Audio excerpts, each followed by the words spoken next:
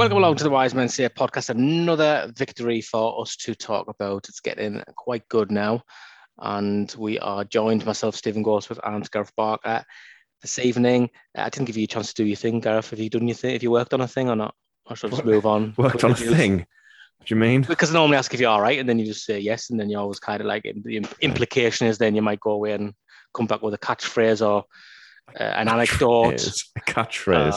Anecdote. You brought that up last week, the catchphrase thing. I suggested the anecdote. I'm trying from the anecdote angle.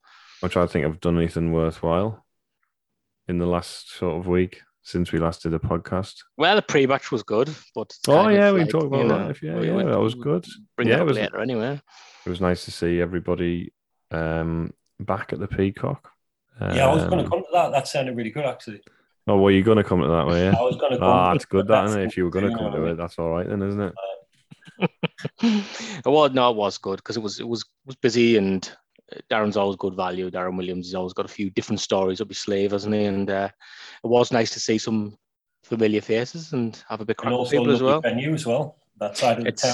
It's an absolutely fantastic venue. And the Peace We had a little tour before, didn't we? We did. I mean, everybody didn't get that, but of course. Like a tour guide thing. No, it was. They've done an amazing job there with the music school upstairs and what they're trying to do, and that's what's great about Sunderland is that you get people in it who try and do really exciting, positive things, and the Peacock is certainly one of those things at the moment. Well done to them. There's multi-purpose, but obviously they get live idiots like us in there just talking about football as well, on top of all the live music and that they put on. But like you said, they've got the dabbling in higher education now, and people can go and study a degree there, which is just absolutely awesome.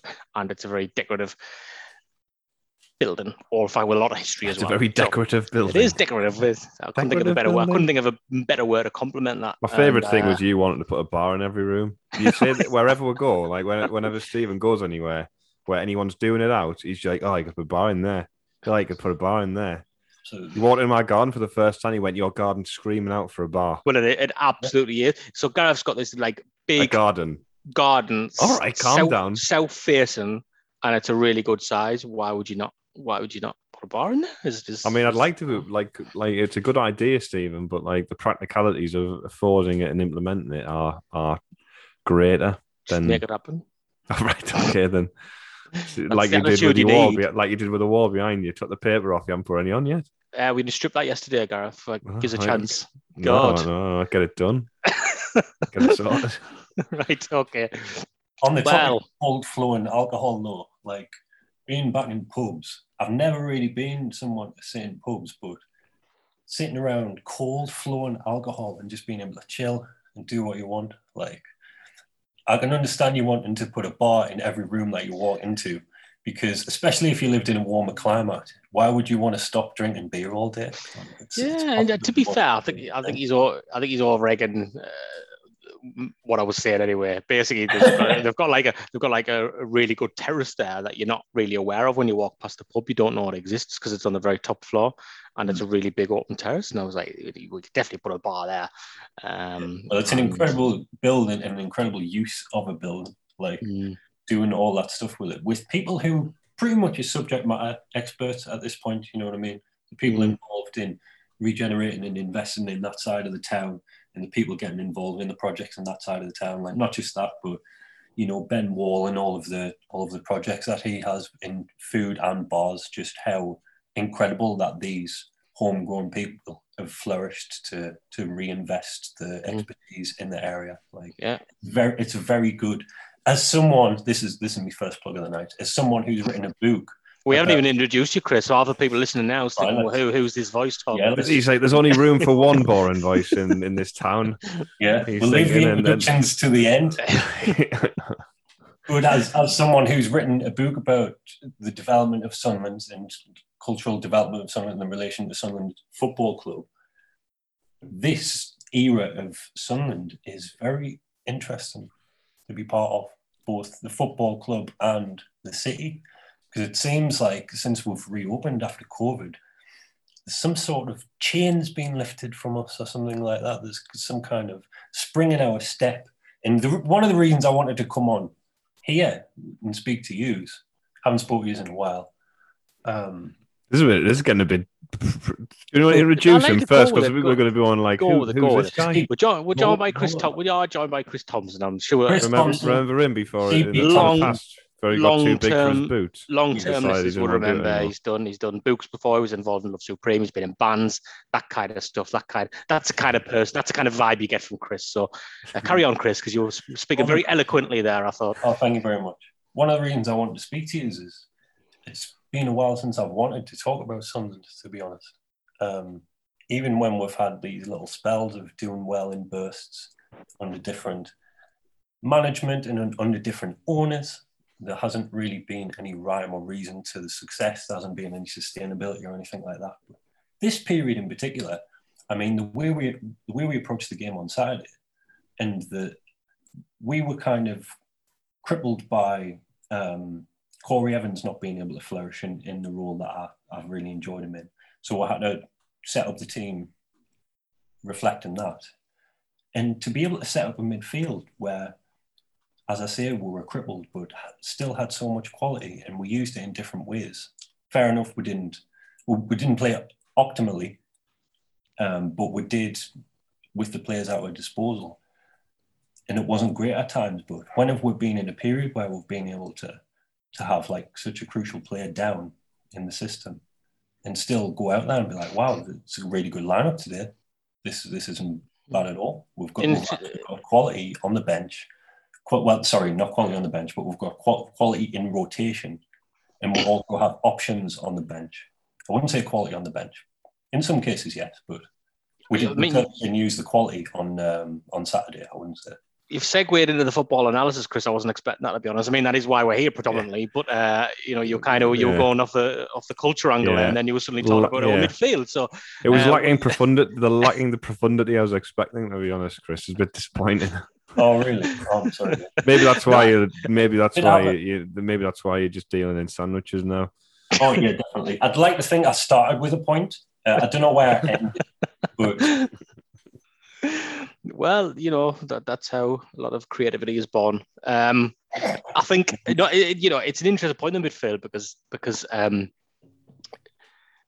think there were tired performances from Dan Neil and Elliot Embleton, and it's encouraging that Sunderland still got through the game. And Luke O'Nien's done a bit of a 180 on that respect, where we were sort of having a debate about Corey Evans, as you've just mentioned there, to say, if you're going to pick your strongest three, would it be Evans and the two young lads? And I thought O'Nien's performance in the last two games, the last game in particular, he's kind of shown his experience, I think, and dragging them through a little bit. Well, it's just encouraging. I think that Bolton are probably the best team we've played all season, based on that performance. And these young lads aren't going to always be consistent. And the fact we can keep a clean sheet and win the game, despite them looking a little bit leggy, I thought, which is to be expected. They're not going to turn on every game, is one of the most encouraging things that I got from the weekend's performance, I think. I don't know about Bolton being one of the best teams that we've played. No, I don't think so. But like in terms of our ability to keep up with the pace, and the thing is it's been a very interesting pace the last few home games now. I can't say I've watched every minute of the away games. I watch as much as I can, but I don't dedicate that much time to it. The home games in particular, the pacing has been so strange, because when you turn up and watch Sunderland now, you don't ever feel that we're in search of goals. You know that we're going to score goals. It's almost a given. And I don't feel like there was ever really a period last season, even when White was on his amazing run, that it was like, right, well, we know we're going to get a goal today, sort of thing. I feel like we're so free scoring now, and it's so comfortable that we almost take it for granted. And a lot of that is Ross Stewart just being so dynamic and just being able to create and convert. But the way we turned up the other day, it was just so, I don't know how I put it really. Refreshing? It's just...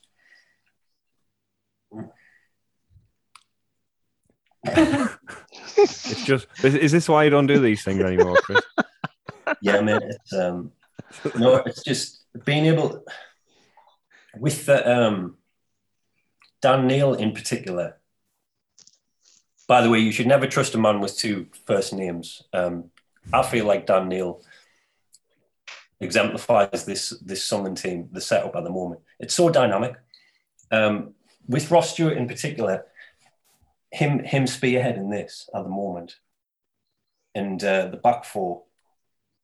And listen, lads, I've gone off on a tangent here. I've completely lost it. It's great. No, it's great. there's nothing not to love about the team, is what you're saying, Chris, because it's in every single position. There's nowhere, but there's not a point, isn't there? I think where you look on that team now, and this is interesting, Gareth, because this leads on to two individual performances in particular. Because, like Chris said, we've had spells in this division, but you always look at the team and you always think, well, that's a weak link. I don't want to mention names, but Callum McFadzean last season, for example. For me, lads, the reason that I've stumbled across my point so much, it's about our ability to manage pace in games, because it's all well and good us being able to get goals, but when we get ahead in our last three home games, it seemed like we went from a spell of we're like, right, we're getting goals. So when we get 2 goals ahead, let's get another 2 goals. And I'm sitting there and I'm thinking, no, that's not necessarily the best approach to games. And this is the cynical side of me coming out, and I didn't want to lead with this. So I was trying to frame my point in a positive way. But I think if you get a 2-goal lead, you've got to adjust. You can't be going for 4 goals in a game. That's not how a team gets promoted. You don't have to win games by 4 goals. When you get 2 goals ahead, you should try to slow down. Remember, you get a third, but just get a hold of the game. You don't have to put yourselves in positions to be counter-attacked, or teams who have still got pace or they've got better substitutions than you have to get a goal back. Because that's what happened in our home game. I can't remember who we played before Fleetwood. Was it Accrington? We went 2 goals ahead. Yeah. They got a goal back. No, we were 2-1. We were 1-1 with Accrington, and then they got one back. Scored, obviously. Wigan pulled one back, didn't they? It was right. That was like right at the end, though. Yeah. I can't remember. I think somebody probably did. Fleetwood got 2 goals back, didn't they? Yeah, they come back from 2-0. I think that was the opposite approach, where with Accrington we were trying to score more goals. With Fleetwood, we were trying to kill the game off. There's no middle ground. So for me, the ability to win this league is our ability to maintain the pace and manage the pace of games, while not killing ourselves off like we did against Fleetwood.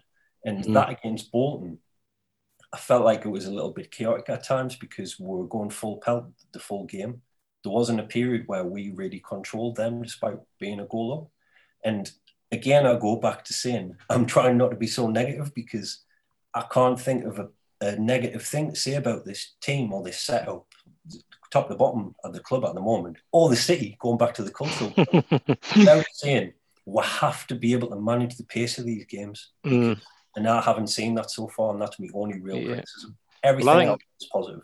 I think, so going back to that, what you're saying there about no negative, and the point I was going to bring up with Gareth there, in that I think, when we've had, if you look at individuals, and I'm not saying these people were criticised, but I think there were 2 players possibly who were still drawn debate from the fan base. One was a goalkeeper, and one was Dennis Serkin, and both of those players were excellent at the weekend. So it's almost like you're looking at that starting 11 now, and or 9 as well. Like I've just said the point there, I thought he was carrying that midfield at times, in terms of just his endeavour and experience. And you're looking at that starting 11, and there's not one player, is there? You're thinking we should upgrade that at the minute. No, I think that if you want to discuss like that 11, and maybe I know what you're saying about, you thought Embleton maybe was a bit tired, but I wouldn't. I wouldn't say they were poor. They were just looked. No, I wouldn't have been keen. He's always going to come off, though, isn't he? Under Johnson, like he's always been the one to make way. I think I just feel like I wouldn't have been moving him to the left hand side personally, but I kind of see why they kind of did it. Serkin, though, like the last 3 games has been fantastic, and is the fact he kind of just bulldozes his way through that defender to get to the ball and put a perfect ball across. Sorry? You're sitting at East Stand still? No, I sit in the West. All right, just because him like hassling players on that left-hand side is just like, wow. Like, he is a lad who wants the ball. You know what I mean? He's going to get the ball. He just seemed to like pick up. He's picked up so much. He seemed like initially he was so lethargic and he didn't look a bad player, but he just like he was trying to find his way. But I thought like it might take him longer than 3 games, and it's almost like we had that in national break. Then he's come back, and it's like he's like ready to go. Just his determination and strength to get past his man before he crossed that ball. That is certainly not a player who's lethargic. He's definitely turned that. Absolutely not. And his predecessors as well. Like the comparison, it's just wow. I mean, Hume. I think Hume. The contract thing, I think, has kind of clouded people's opinion of Denver Hume, and like he's not like it's made him worse apparently, which is not. I don't think that is true. I think he's a good player, and I think. For the fact that he's starting for the under-23s tonight, apparently, but to have Hume and Sergen available in that position, you'd probably think, well, is there a better pair of left-backs available to anybody else in the league when you look at it? Like, if you had to take one out and put the other in when fully fit, probably not. So, you know, that is a real positive. But it's a shame for him because it looks like he'll probably miss a few games with a concussion. And like really like looking at like that happened right in front of me, and there's no way that he should have come back on because it was a whack. Like you could hear it sort of thing from where we were. And I was really surprised to let him come back on. So there's no excuse these days with the 5 subs either. No. Well, no, they haven't got 5 subs. It's 3, and then they've got the concussion. Plus the concussion, so if it's a concussion, they can take the extra. So that's why Wright came on. Is that why? There's not 5 anymore. They got canned in the summer. Oh, no, there was 3, but the reason he had the extra was because of the concussion. But it was a great goal as well. Like you know, Stewart could have got there. Winchester did. You know, you got both your fullbacks in the box, like within like sort of the width of the 6-yard box almost. I mean, that's a team that wants to score goals. So that's like really positive. I think the negative side of it maybe you know missing the chances we did. I mean, I think I'd agree with Stephen. I thought they were one of the better teams in many respects. They were a bit. I was expecting them to be a lot more of a goal threat. And I was expecting a very different game. I was expecting more of a sort of basketball game. I was thinking this, like, it was such a cagey sort of well, perhaps game. That's what clouded my judgment of the quality because they were just so blunt. Well, I think, there was a lot of pre-match. They didn't create great. They had that volley where they clipped at the back post and he kind of came around the back and put it wide. But, like, aside from that, they didn't really create it. Well, the pre-match analysis of them seemed to be they score a lot. And you need to score 2 goals to win the game, like it was, and that appeared to be it. But actually, I think they've fired a few blanks in the last few games. I thought they were a good side, and I think if they had a better centre forward, they'd be even better. And I think there will be a challenge for the top 2. But I think it all kind of fell apart. Whether that was a one-off, I don't know enough about him. That was a Doyle who was up front. I don't know enough about him to say that. But I think everything they tried to do fell apart with him because I don't think he was quite at the standard they need to be for a team who's going to go up automatically. I know you mentioned the keeper as well. Like first half from where I was, the first save he made, the kind of the double save, it looked a bit like a mistake. But obviously when you see it back, the deflection right in front of him, it was a good save. And then I know like a few of the lads were kind of saying in the group about it was a bit of a match of the day save, the one he tipped over the bar. And I think like one of the lads made a good point. It was his positioning that made him make the save. But it was right kind of in front of me. Not I wasn't as close as Richard to it, obviously. But it was right in front of me, and it was like it was spinning and dipping, and he had to make that save the way he did. Better to get the ball up, isn't it? Exactly. You're better to make sure you save the ball than like meekly go for it. So the error was in the positioning, and he probably would have still had to tip it over anyway because of the trajectory of the ball. But it was, it was a route. He made some routine saves in the game, and that's really positive though because what is really good is after last week. I know you touched a bit on the game management thing, Chris. McGeady came out after the game and was like, we should be able to win most games in this division 1-0. And yeah, we had the great result in the week in the cup with that change team. But for us to almost like, I would say it's probably I don't want to use the word poorest because it doesn't seem fair because we weren't terrible, but I would say it was the least effective performance in how we want to play on what I've seen this season at the weekend in terms of how we want to play. And we won the game 1-0, and it was almost like that's nice after McGeady saying what he said the previous week to go and do it the following week.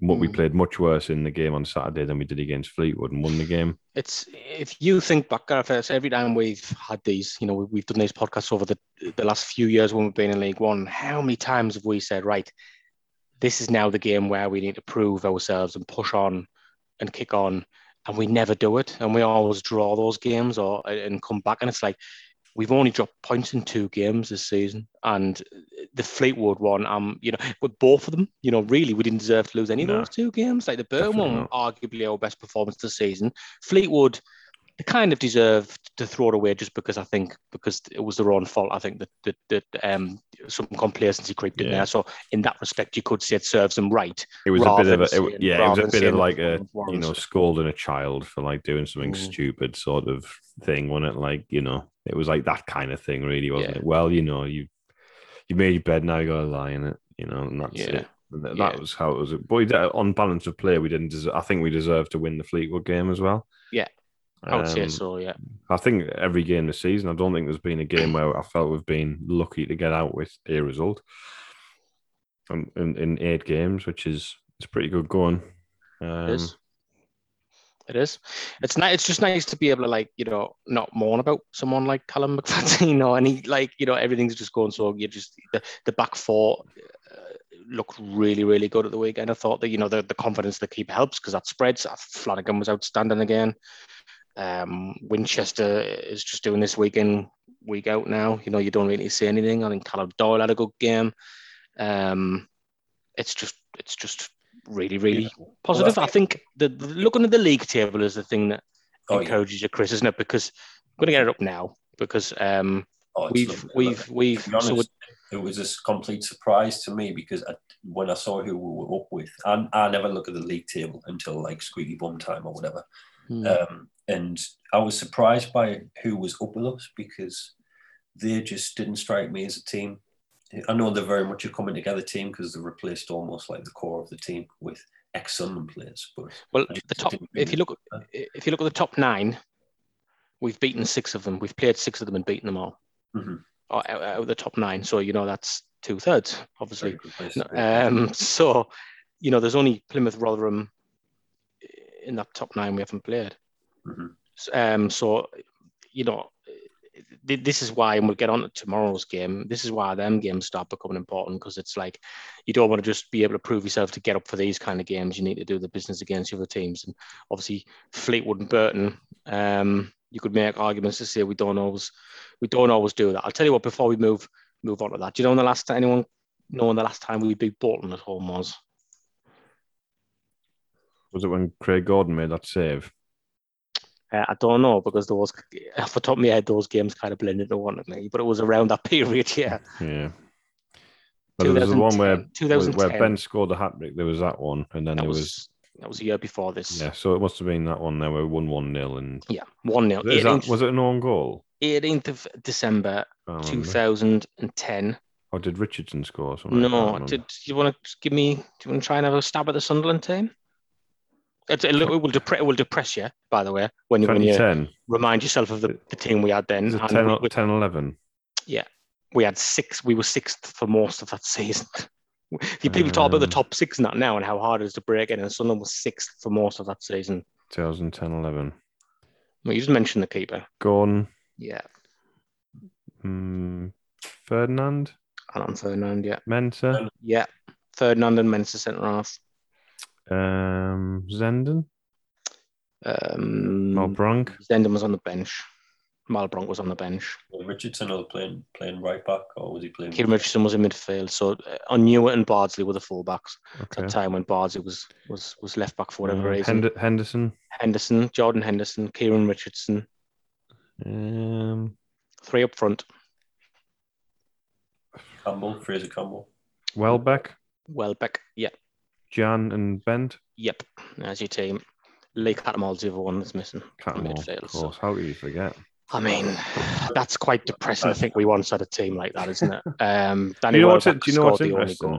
I think one of the lads mentioned this in the group again about, you beat in whatever division you're in, you still, you beat Bolton 1-0 in the Premier League.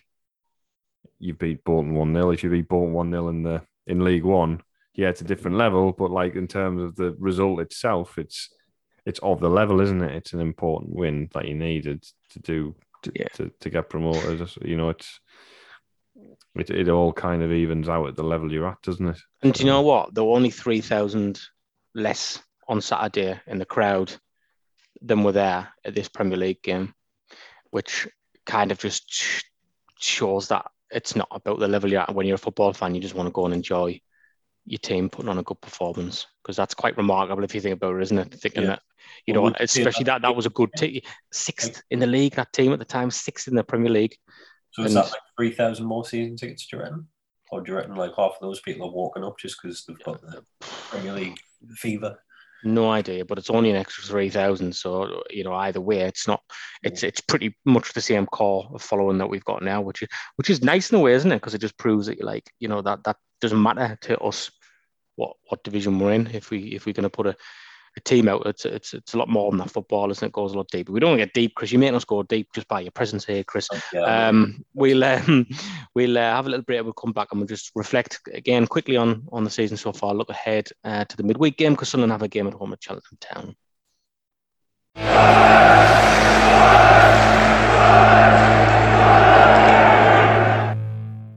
The Wise Men Say podcast is brought to you in association with From the Terraces. Cargo Shorts. For a 10% discount, enter the code WMS10 at the checkout stage. Bucket hats. While you do that, check out the From the Terraces podcast, presented by Rory Fallow and Matthew Keeling. T-shirts. For more information, search for From the Terraces on social media. Welcome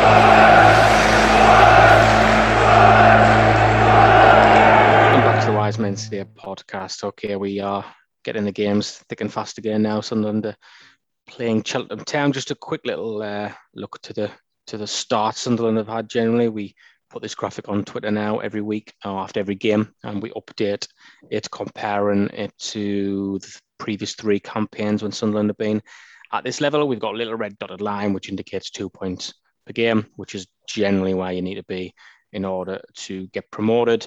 This season there are 4 teams now who are above that 2 points per game line. That's Sunderland, Wigan, MK Dons and Plymouth Argyle, who are launching a bit of a charge that I don't think many people saw coming. This is now officially Sunderland's best start at this level as well, by a good 4 points, which just highlights, I think, what we were saying earlier, Gareth, about how we've never in previous seasons been able to capitalise on the good positions we've getting ourselves in. We've always then followed up with a disappointing 1-1 draw or something, and a clear 4 points. So interestingly, and I don't know if we would have known this last season, after 8 games in the previous 3 seasons, so 2 under Jack Ross, 1 under Parkinson, we had 15 points after 8 games on all 3 occasions there. So we are a good 4 points clear of that now, which is good, isn't it? It's a nice little thing to be positive about that. Well, especially when you look at the teams we've beaten, as we've already said. Definitely. And the points we should have taken from the games that we haven't taken the points from. So where we've dropped the 4 points, we should have. So the 5 points, is it? Sorry, yeah, we should have had those points really. I think it's particularly encouraging because I think something that we haven't really discussed, which we're kind of taking for granted. There's a lot we're taking for granted here about how good the Sunderland team is, particularly Aidan McGeady. So he had a kind of, I wouldn't say anonymous, but he was just like a chilled show the other day where he was like very much a part of the team, but he wasn't the star of the show sort of thing. And that's brilliant to be able to get a player like that to do that, because players like that want to be the star of the show. Traditionally, it's very mature of them to have that role in the team. But that's a commodity as well, because we haven't even had that luxury recently. because of his injury problems. And this is something we're taking for granted because it's probably going to flare up again because I feel like it's an inflammation issue where it's a long-term thing. So he's going to have to get his injections or whatever it is to get him through it, and then the recovery period or whatever he's doing. And he might sit out for spells, but him being able to contribute in a very 6 out of 10, 7 out of 10 capacity on days like that is fantastic. Going into this winter period where fair enough, we're playing teams that are not around us on the table. These are games that we're expected to win, but it's completely different with fixture congestion and conditions and stuff like that in the winter. Players like that, I'm not saying that he's not going to want to play, but his body's going to be telling him that he doesn't want to play, for sure. Not making any assumptions, but he's not getting any younger, and whatever he's got to do to manage his pain, this is a luxury that we're enjoying at the moment. It's a good point because I would have thought that, I think, and we've said before, the wide positions are probably the ones where we if you were going to say I would like a little bit more cover there, it would be there. And we've said previously, plan aside from him when we're set up for the season, it was like, right, Ian McGeady's going to play wide for us this season, and I thought, is he though? You know what I mean? I didn't expect him to have a period of form like he's having now, where he's contributing every game. I thought he was going to be in and out of the team. I didn't think this was going to be a sustainable season for him. But now, well, it'll be interesting to see if he plays. Yeah. Tuesday, because like I said, I think that change, putting Embleton out wide, putting Pritchard in, I feel like he's wanting to do that. I think he obviously likes Pritchard. Right. He obviously likes Pritchard, and I think I would have thought it would have been this game he would have done that, because I thought he would have kept things the way they were. Gooch got injured at that said, didn't he? And I guess if he thinks this Xhaka's not ready to start, that's the issue he's got. So that's going to be interesting, isn't it? That's the first real selection dilemma, isn't it? Because McGeady, can McGeady play 2 games a week? Probably not. I think now he's lost that, and he played the full game at the weekend, didn't he? Yeah. So now Gooch has come out. He's been forced to bring him out. He had to make that change. I think looking at Xhaka, the main criticism will be that when he doesn't have the ball, he doesn't look in the game at all, if that makes sense. It looks like it's just passing him by. And then, obviously, the wastefulness. The shot over the bar, fair enough, I think, but then there was a bit of frustration about that. But I think it comes on the back of the daft choice, like bad decision making. It was almost like watching like a Lyndon Gooch like 4 years ago, like trying to beat somebody 5 times instead of just like opening the space and taking the shot. The positive thing is, you can train that out of him, so he can be, you can look at that and go, when the opportunity comes there, that's when you do the final ball. You don't have to. And he did it at Wigan, didn't he? Went through on goal and had too many touches. Then he tried to square it, and it's like, just take the opportunity when it's there. And that the positive thing about him is he looks like he's got the technical ability, and he looks like he's got a little bit of pace. Whether I'd start him at the moment, I wouldn't trust him in a game. Like, personally, wouldn't trust him in a game from the start at the moment. But I think he'll feature Tuesday because of the play. Like McGeady's age, Pritchard probably will feature. Probably not. Yeah, I'm saying I wouldn't expect them to start. No, it might be an even longer cameo this time because McGeady's played a full game. I'm fine. I don't think he's bad. Pritchard is still maybe not. I think where he needs to be with fitness. Comparison, body composition wise, and maybe his decision making wise, maybe he's like a Barini at times when he wasn't quite in the game. I think the easy comparison to make in recent times in terms of can he make that impact in games is Jordan Jones. Like when he was coming on last season, I felt like there was like, oh, he's got a bit of bottle this lad, like he's probably going to get involved. Whereas this very, very early to judge this, I can't actually pronounce his name. Number 7, he came on number 7. Very early to judge, but I feel like he's a little bit lightweight, a little bit like Barini, as I say. So that technical ability, as you say, I was thinking maybe he's a little bit Januzaj, where he's obviously got it, but then when he gets himself into the positions, he doesn't seem to be able to do the easy thing, which is just put it past the keeper. You know what I mean? Jordan Jones comparison crossed my mind at the weekend where he was like, not because of his like ability or anything, just because he was his equivalent last season, like when he's coming off. Yeah, I know. You sort of get the impression as he is, he needs to improve, but you feel like there's something special from him in maybe 1 in 5 or something, which is not really enough, but you do. You look at him, though, feel like he's got something in his lock. He's going to provide one moment this season for us where we're all like, wow. Yeah. It's not the thing is the good thing about him is it's nothing to do with the ball at his feet. It's to do with the game in his head. Yes, that's what it is. And you can train somebody to, if he's got the ability, you can Pavlov conditioned dogs to salivate with a bell. So if you can do that, then you can make him shoot earlier. Do you know what I mean? Maybe we need to introduce electric shock treatment at the training ground. If you listen to Kirill, to bring that in, maybe. A lot of GCSE psychology students nodding their head listening now. Come on. Even from just merely a talent conversion perspective, like in the short time he's been on the pitch and the chances he's created, eventually they're going to go in, aren't they? Like he creates chances in ways that we don't necessarily have that in rotation other than him. I mean, if you looked at it just as a head-to-head at the moment, and you took Maguire and you took Tajaku, and I bet you, like, if you brought Maguire on in that situation, you'd probably get more out of him. Now, however, in 18 months' time, I think you're going to get more out of Tajaku if he realizes if he can resolve that decision making, and that's what it's about, isn't it? With a lot of times with forward areas, it's not about ability; it's about decision making. And you'd like to think, given the opportunity, and the right, stewardship, he's going to be able to find those good decisions. And you don't, like, oftentimes as a forward player, you don't have to make a good decision every time. You'll just need to get three or four chances and make a good decision once. Yeah. To do something. So maybe he likes to pass when he's 1-on-1. You know what I mean? Like, well, that's what he did, didn't he? Against Wigan. So he's not coming on in times of the game when people are fresh around him. So he's like a little bit of a rabbit in the headlights, isn't he? I felt as though he was not overawed, but I felt as though he was a little bit like when he came on, he was a bit right.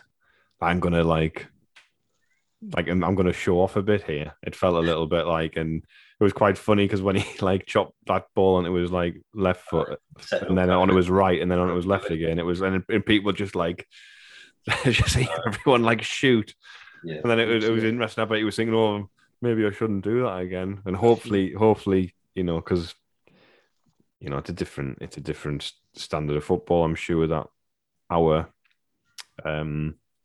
our third division is probably better than their third division. So yeah.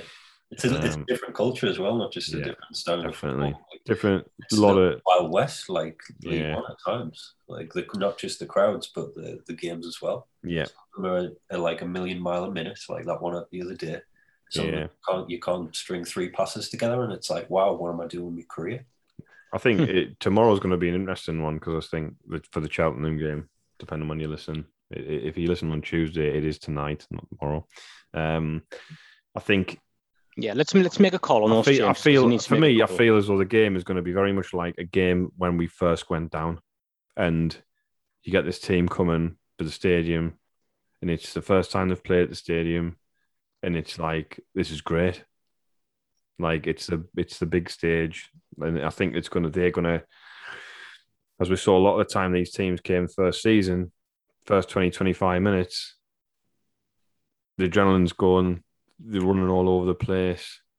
And now I'm not saying we shouldn't start the front foot, but I think we need to be wary. I would say, if they do that, then it's going to be a case of if we see out that 20, 25 minutes in the tyre, which always used to happen, like these teams would come and just be like flying. We'd go 1-0 down, and then it would be a case of us trying to get the equaliser and trying to get the winner afterwards. So I think we need to be careful we don't, in our endeavour going forward, don't give them an opportunity to capitalise when they're the most rampant in the game. But that's just based on the fact that that could happen. They might not happen. I mean, they might just come and sit in and relax on the occasion and do that. But I just think, like with Cheltenham coming up last season, it's not very often that they'll get the opportunity to to come and play in a, Yeah, it's at the interesting how you stadium. make that point.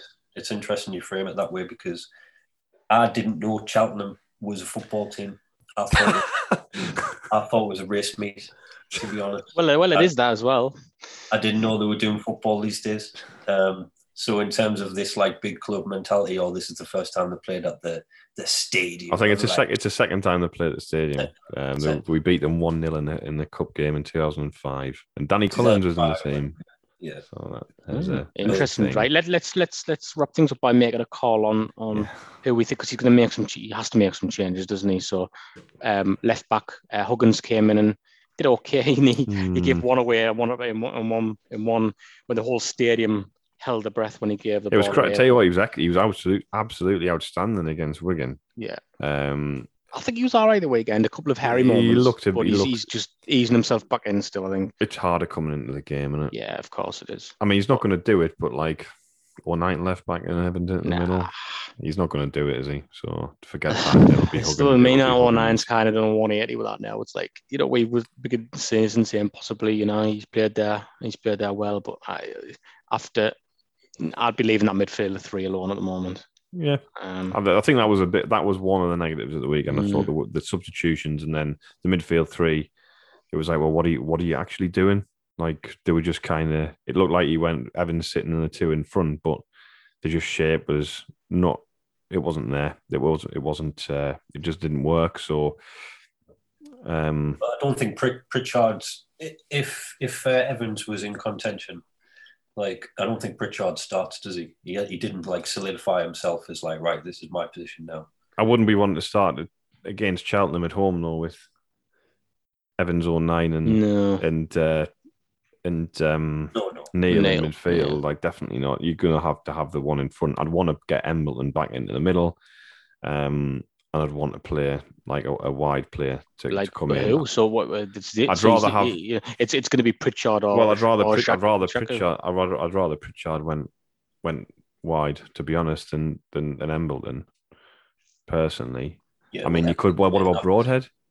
Yeah. You could put Broadhead there. Or O'Brien. We used to get about these people. O'Brien scored hat-trick. I mean, if you look at a couple of games ago, if you look at the way Broadhead plays. On the little I've seen him, if you look at Morton, who at Fleetwood the other week and Lincoln previously, I feel as though he's quite a similar style of player, where I think like he might be quite handy, like just sitting in that pocket on the left behind the fullback and just timing those runs in behind. I mean, especially I think Cheltenham play with a back 3. And I know Danny showed some clips. He was talking about it earlier and like demonstrating some clips, and we were having a chat with him, and like kind of there was enough space in that Cheltenham defence to put a bar in, Stephen. So maybe if you've got someone like Broadhead coming in off that side, in behind the wing back, and then you're getting 2 up against or 3 up against their back 3, and you're taking those players out of the game. That might be an interesting thing to try. But I feel as though at the moment, like when he does change things, it works. Like the results prove it. I mean, we've won 4 games in the cup, we've won 6 games in the league, lost 1 in 12. I mean, you can't. Everything he's done's worked. So it vindicates the transfer window as well. Yeah, I mean, I was very nervous about the transfer window, and I know during the transfer window people get like about players that you've never seen before suddenly become like somebody you've always known about and the best player in the world.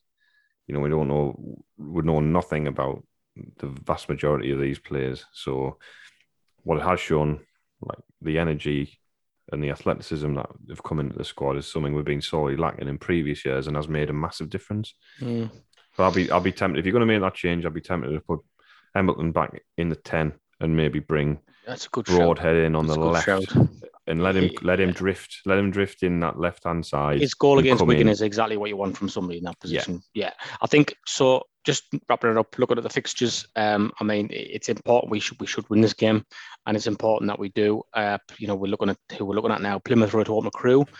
Based on form this season, expect them to win that. MK Dons are at home to Fleetwood. based on form this season, you expect them to win that. We're going to play in Sheffield Wednesday, an interesting game. 1-4 of the Sheffield. Well, this is it. Did you see that one at Ipswich? They must have seen. Have you seen that one, Chris? Yeah. Hilarious. I mean, why isn't somebody shouting? Well, that's what I was wondering. That why isn't the crowd? The players. Imagine the stadium. Imagine the stadium. They'd be shouting at the keeper. But it was at the home crowd. Of course, yeah. It was at Ipswich, so they would have been stupid comment. They would have been purposely not saying anything. Yeah. Well, the players, you think outfield players, come on, like switch on a little bit and tell them. But that'll be interesting to maybe show us where those teams are as well, where Sheffield Wednesday in particular, because people just assume they're going to challenge because it's Sheffield Wednesday, and the size of the club indicates that they would. But like you say, not in the best form. So it'll be interesting to see how they get on at Wigan. Chris, before we go, do you want to plug something? Yeah, for sure. Yeah, so I'm releasing, or rather now I have released a new single. And you can get it on all the usual channels, Spotify and all that stuff. But I'm also releasing it on Sandwich. So in conjunction with Robson's Family Butchers on Pallion Road in Sunderland, St Luke's Shopping Terrace, you can find the CP dip, which is a traditional savoury dip. And with that, you will get an exclusive access code to my single on Sandwich. But it's not traditional, is it? It's got jalapenos in it. Oh, you've given away the secret sauce, Gareth. Oh, what have you done? Well, it says jalapeno on. It says jalapenos on the. Listen, mate, advert. I've got the #1 selling savoury dip in the world right now. You've screwed us out of all of it. Are you gonna rival? What's on the dip? What meats are on the dip? Oh, mate, savoury. All the meats. It's like turkeys, your hams, your porks, your beefs. Tell you something. Who would you trust with your meat more than a butcher's? Is it, unless it's Hillary Briss, and then it's a no. But yeah, well, I agree. I agree. I'm sure there's no human meat in your sandwich, Chris. Robson's of Sunderland, you know what I mean? They're so patriotic they put them into it. Yeah. But it does sound absolutely something that I would eat. Yes, yeah. It's fantastic. Yeah. Well, if he's ever in the Pallion area, and you probably are every day because you're both local lads. I work in Teesside, Chris, so it's a bit of a schlep, but I know I was trying to upsell you, but it's fine. Upsell me? Yeah, because Pallion's God's country, for God's sake. I used to live in Pallion. Yeah, exactly. I was trying to like portrays as working class heroes, like living amongst them. Yeah, I did. There's a question for the Quickfire 5. Clanny House or the Forge? There you go. The big rivalry. Well, House of the Forge, Stephen. Don't get me started. A lot of internal politics around that. Right? Okay.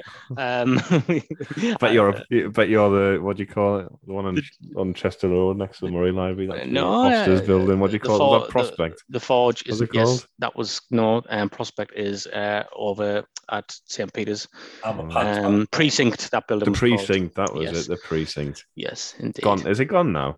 It's not there. It's just standing empty at the moment. I think they've just sold the land. It is there then? It's certainly up for sale. It's there, but it's not in use. I thought you said it's not there. No, sorry, it's not in use is what I meant. It's not active. Not active. Yeah. Am I doing a competition or? It's just like I feel like I'm at work. Do you want to do a competition? We're going to wrap things up. Yeah, for sure. Yeah, go on then. How's that going to work then? What Dex? You set the competition, and then we'll explain how it works. Right. So have to do Twitter. Yeah. Let's do that. Yeah. So I'm giving away 2 of the special savoury dips at Robson's of Sunderland Butchers. If you answer this question correctly, I think you can get in touch with these lads on Twitter. They'll do the question on Twitter, I guess. So we're just going to draw the number. No, what we should say is... do a number generator. No, what we should say is that only listeners get access to this question. So if you've listened this far, if you answer the question at Wise Men Say and at what's your Twitter handle, Chris? You know what? Just do yours. Doesn't matter. Okay, just at Wise Men Say Pod and say dip answer. Hashtag dip answer. Right, there's it. There. No, hashtag CP dip. Let's hashtag CP dip and then do your answer. What's the question, Chris? It's great, this, isn't it? We should work in marketing. Oh yeah. We knock that out in 45 seconds. Yeah, well, it requires thought. That's both our problem. Yeah. So the question is, how many kids did Chris Coleman have when he lost his job as Sunderland manager? And if you're a fan of sound bites, you shouldn't have to look up the answer to that. No, I think proper Sunderland fans should know the answer to that. So reply at Wise Men Say Pod and then hashtag CP Dip and give your answer. Yeah. And then then we'll just do a number generator. and then for we'll the yeah, correct we'll ones. get and next Monday's show we'll announce the winner, and then we'll point you in Chris's direction for a brace of delightful dip action. Yep. Brace of dips. Remember on Strike It Rich or Strike It Lucky as it was correctly called, when you used to win a brace of pheasants. That was like one of the prizes. So it's a brace of dips. I mean, I'd rather have a brace. Would you rather have a brace of? There's another one for your top 5 quick fire questions, Stephen. Brace of dips or brace of pheasants? Okay. It's dips for me. We'll write dips it down. for me. I would love to be known as the Barrymore of Pallion. I would say Barrymore of Pallion. They closed the pool there, haven't they, Pallion? Yeah, I was going to say that could open itself up to so many things. We'll not go down. We'll not go down that road. Right. Thanks for coming on, Chris. And on that bombshell. And as always, thanks for listening.